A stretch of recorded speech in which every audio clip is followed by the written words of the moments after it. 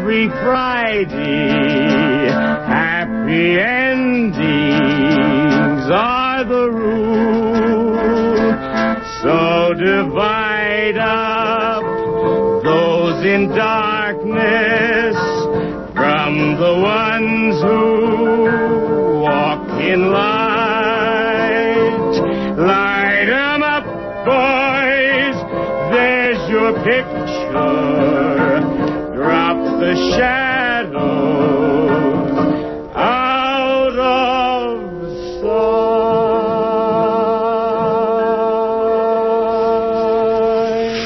This is Jennifer Stone with Stone's Throw. Yes, today is January the 4th. Is it? Yes, it's the 4th of January of the new year, 2011. Believe it. Things are continuing, going on and on. I was listening this morning to the radio. Dear Jerry Brown, our own governor now. He's back. Did I get it right? There was a voice on the radio I could barely hear. It was a woman's voice, and she said, "He's not just retro, he's vintage." I like it. Not just retro, he's vintage. I must put that in my notes. Jerry Brown used to be here on the KPFA airwaves years ago at 4 o'clock. Yes. Picking the low-hanging fruit here at KPFA. I think we should congratulate the governor because, after all, what is it? Time marches on. I couldn't for the life of me remember what things were like when Jerry Brown was in office many years ago, but it's coming back to me slowly. I dug through one file and I thought, gee whiz, let's see. Gosh, he's married now. His wife's name is Anne. The President, Barack Obama's mother's name was Anne. Yes, Stanley Ann Dunham. Jerry Brown was a bachelor when he was in the governor's mansion last time. Interesting thoughts. I think maybe he will be a little bit more, what do you call that, down to earth. Of course, he was always down to earth. It says one does not become a Buddhist overnight. I remember where I was at. I was down handing out pamphlets for the Black Panther Party. That's what I was doing. Oh, I thought I was tough. Anyway, I dug in my library here and I found Huey P. Newton's book, Revolutionary Suicide.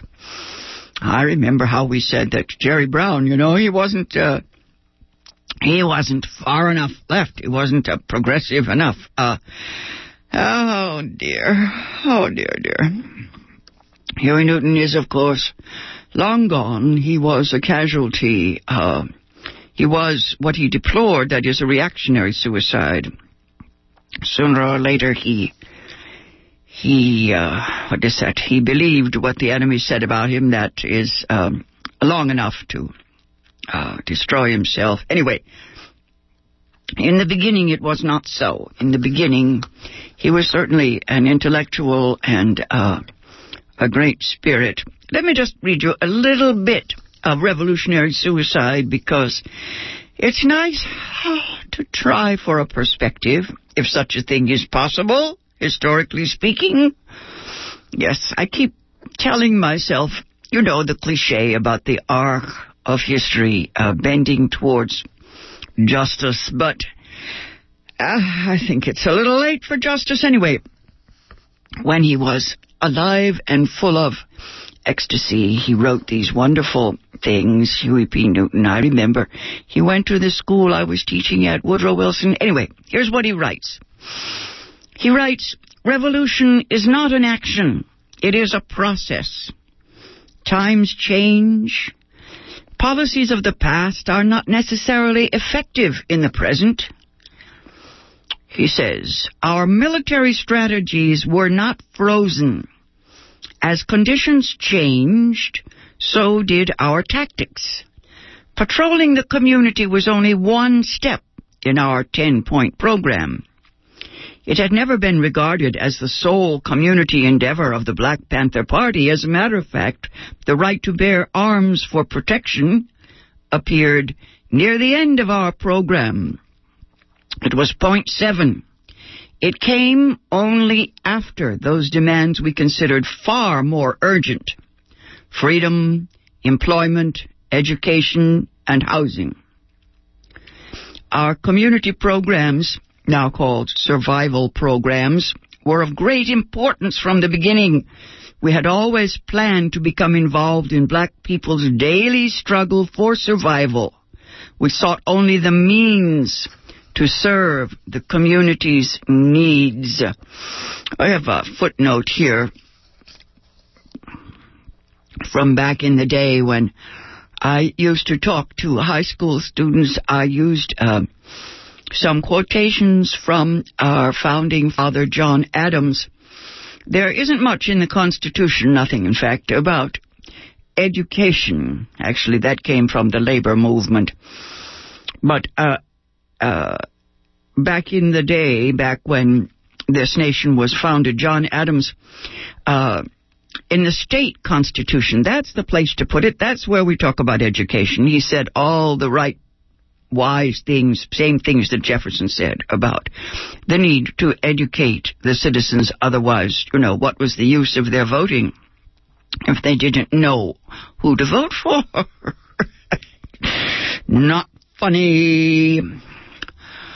Oh, well, the children understood back in 1968. Anyway, a little bit more of what Huey Newton had to say.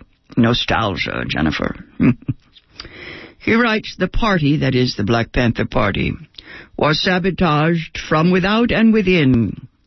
For years, the establishment media presented a sensational picture of us, emphasizing violence and weapons. The colossal events like Sacramento, you remember the Black Panther, not Huey, but Bobby Seale and some other fellas went up to Sacramento and carried weapons. A friend of mine was up there at the time. He said that the legislature was scared out of their wits. Anyway,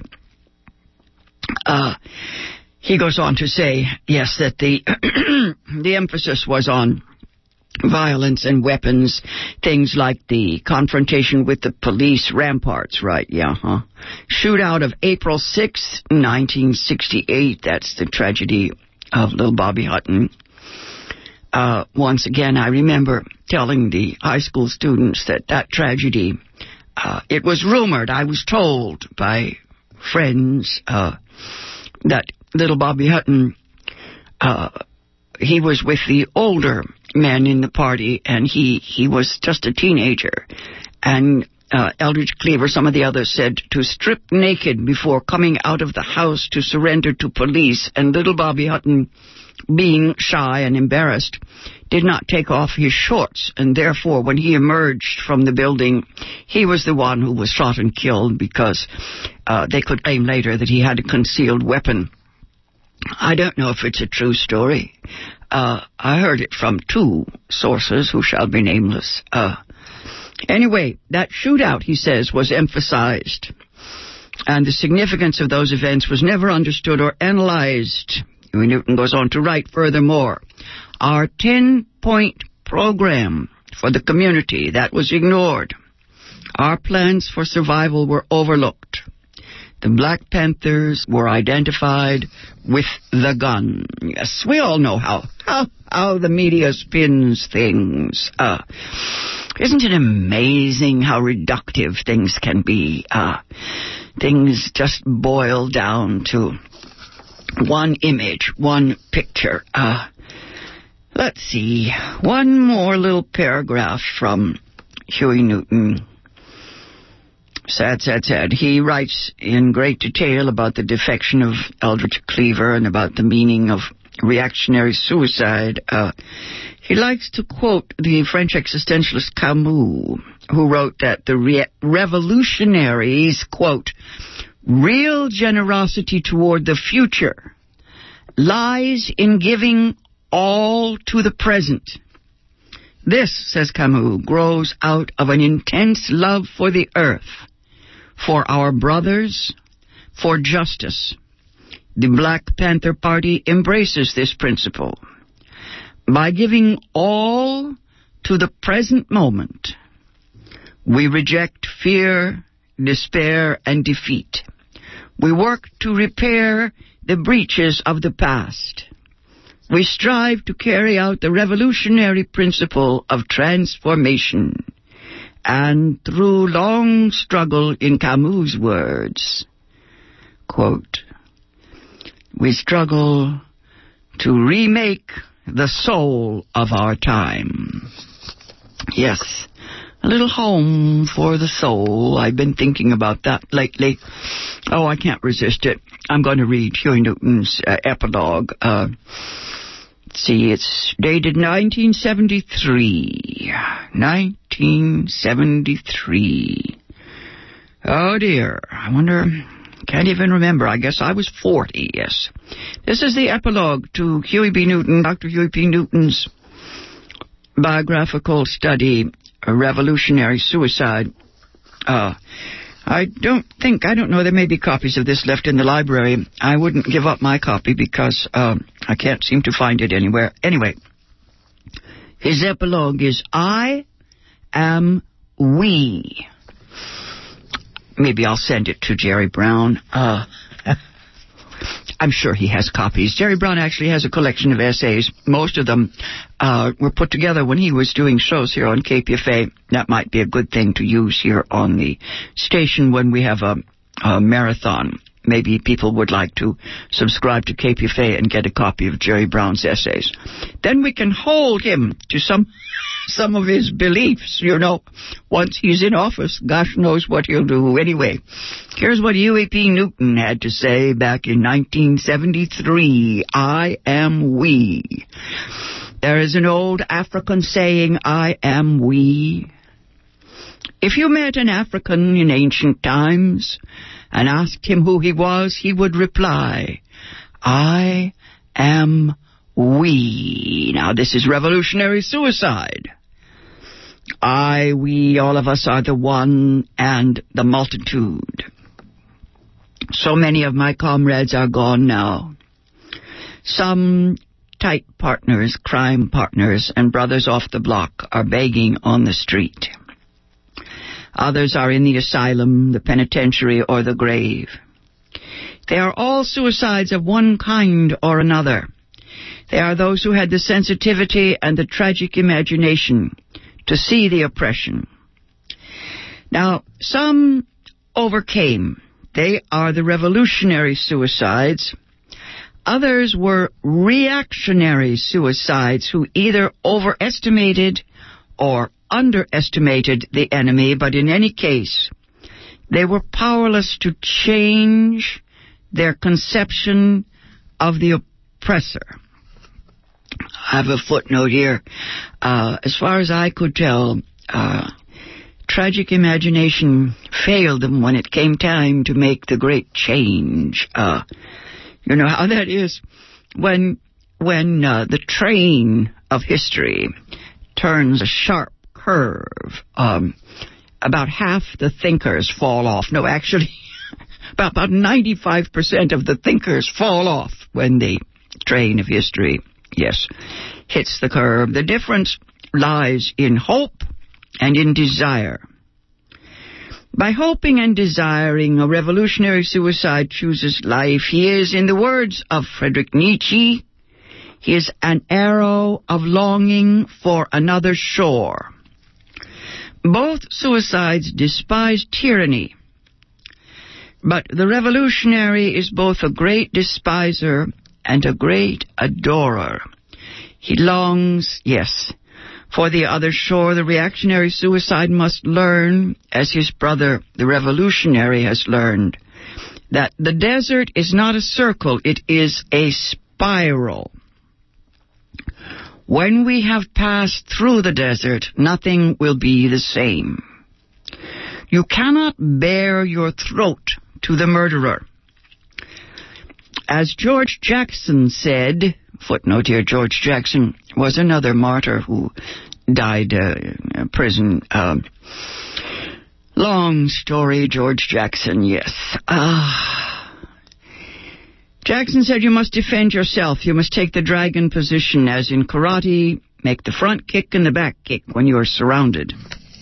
You do not beg because your enemy comes with a butcher knife in one hand and the hatchet in the other. He quotes here, yes, he will not become a Buddhist overnight. Oh, I don't know. Another footnote here. I did. Anyway. Yes, a faux Buddhist. In some cases, I guess it is an affectation. Huey P. Newton goes on to write that the preacher, Ecclesiastes, he means. Ecclesiastes said that the wise man and the fool have the same end. They go to the grave as a dog. Who sends us to the grave? The unknowable, the force that dictates to all classes, all territories, all ideologies. He is death, the big boss. An ambitious man seeks to dethrone the big boss, to free himself, and to control when and how he will go to the grave. My footnote on that one was, lots of luck, boys. Yes. As W.C. Fields used to say, it's a funny old world. Be lucky if you get out of it alive.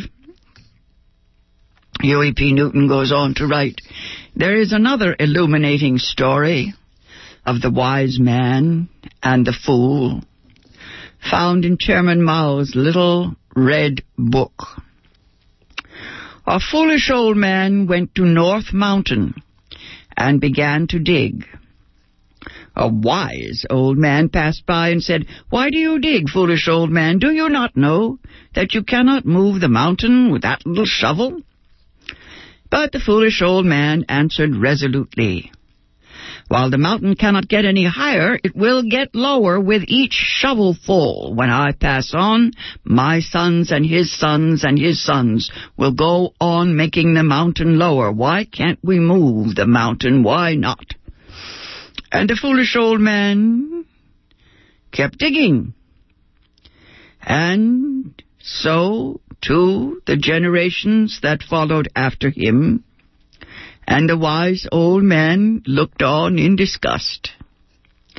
But the resoluteness and the spirit of the generations that followed the foolish old man touched God's heart, and God sent 2 angels who put the mountain on their backs and moved the mountain. This is the story Chairman Mao told. And when he spoke of God, he meant the 600 million who had helped him to move imperialism and bourgeois thinking, those 2 great mountains. The reactionary suicide is wise, so-called wise, in quotes, yes. A revolutionary suicide is a fool. He is a fool for the revolution, in just the way that St. Paul meant when he spoke of being a fool for Christ. That foolishness can move the mountain of oppression. It is our great leap and our commitment to the dead and to the unborn. We will touch God's heart. We will touch the people's heart. And together we will move the mountain.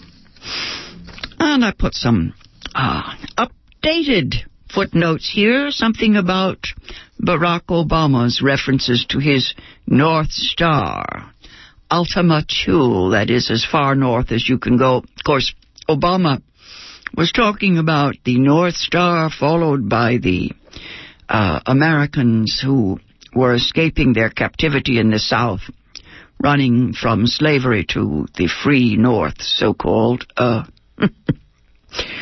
One more illusion. Yes, we are illusion factories.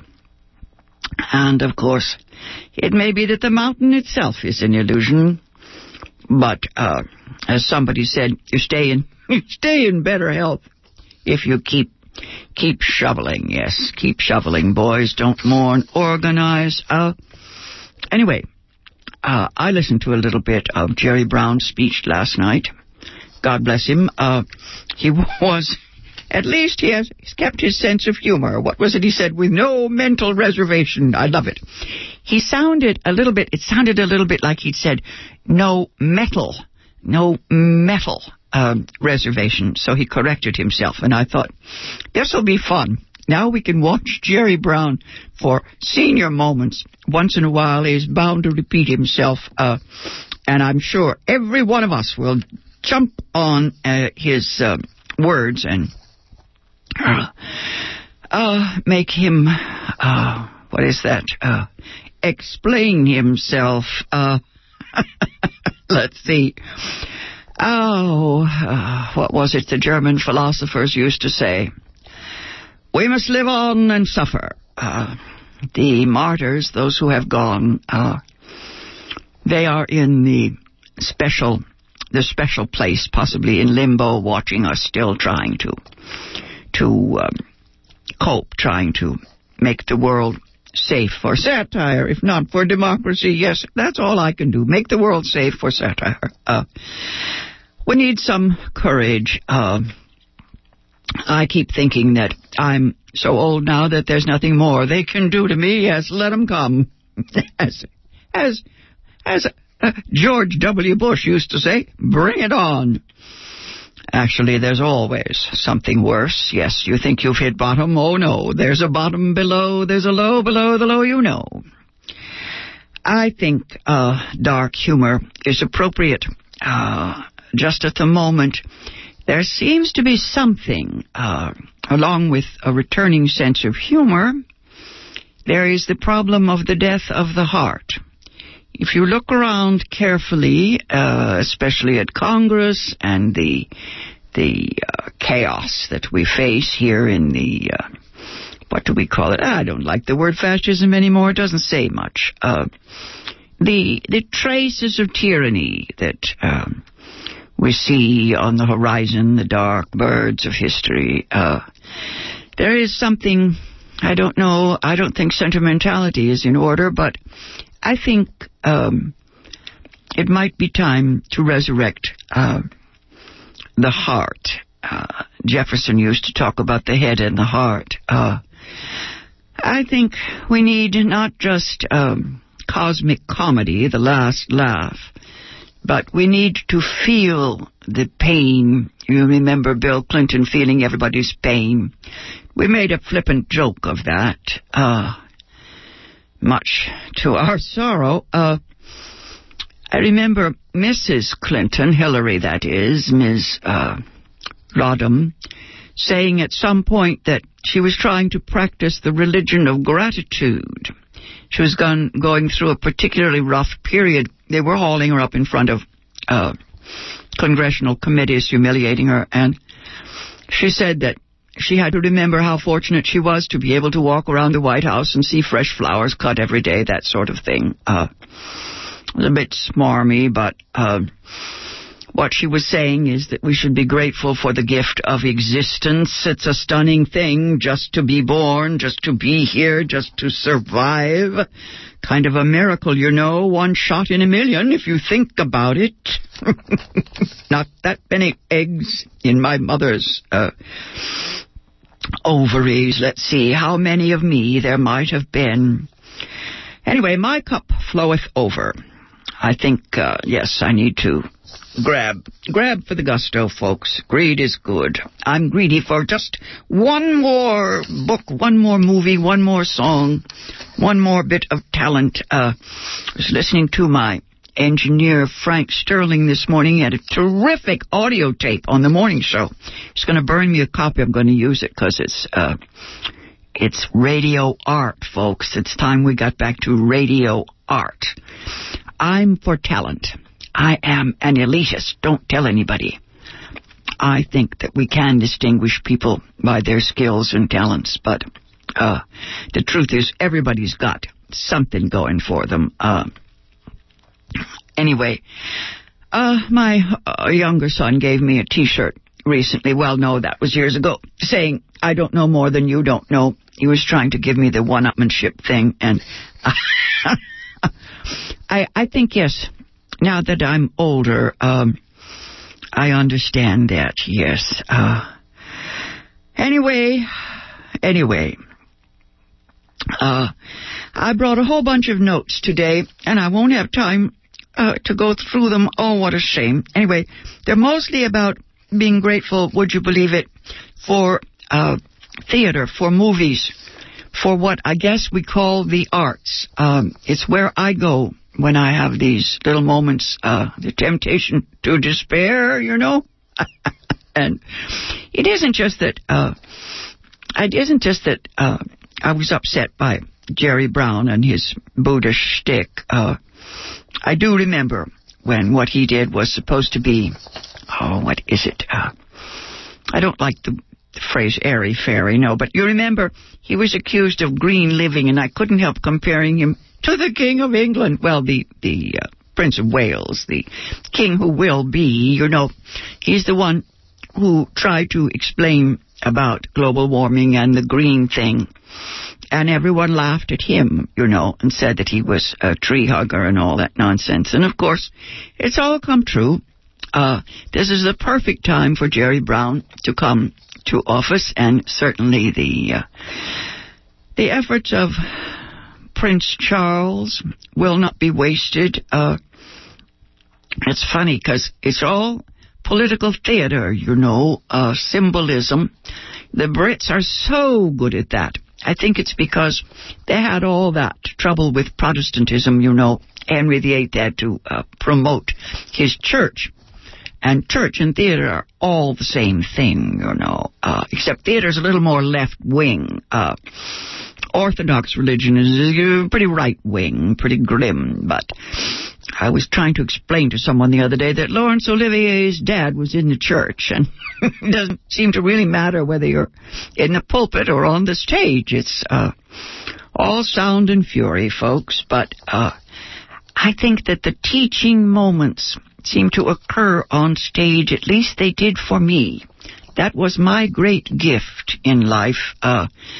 From Euripides to maybe Tony Kirshner, every playwright, every actor, all that human comedy. Just remember, a comedy is for those who think, and a tragedy is for those who feel. We place our words upon the heart. When it breaks, that's when they fall in. I want to go out and see Helen Mirren playing Prospera in The Tempest. How about that? A woman as the magician, the prophet, the one who will change the world and give us a whole new scene. I'm waiting. This has been Jennifer Stone. I'll be back on the air next Tuesday at this same time. God is willing. Till then, go easy. And if you can't go easy, go as easy as you can.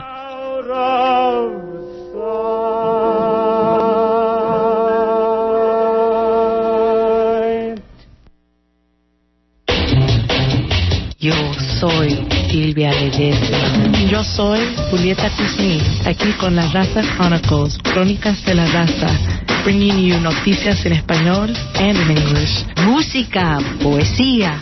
Soy Nina Serrano, La Raza Chronicles, Crónicas de la Raza, every Tuesday, 7 to 8. My name is Esther Munier, La Raza Chronicles, here at KPFA 94.1 FM. Yo soy Vanessa Bohm, aquí con La Raza Chronicles, Crónicas de la Raza, every Tuesday, 7 to 8 p.m., bringing you noticias de la raza community. Yo soy Nicté, Crónicas de la Raza, todos los martes de 7 a 8 p.m.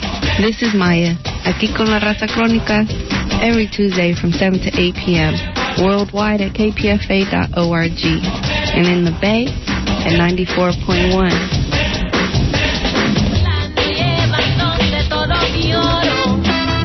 Llegó fulano llevándose todo mi oro, vestido de blanco entero.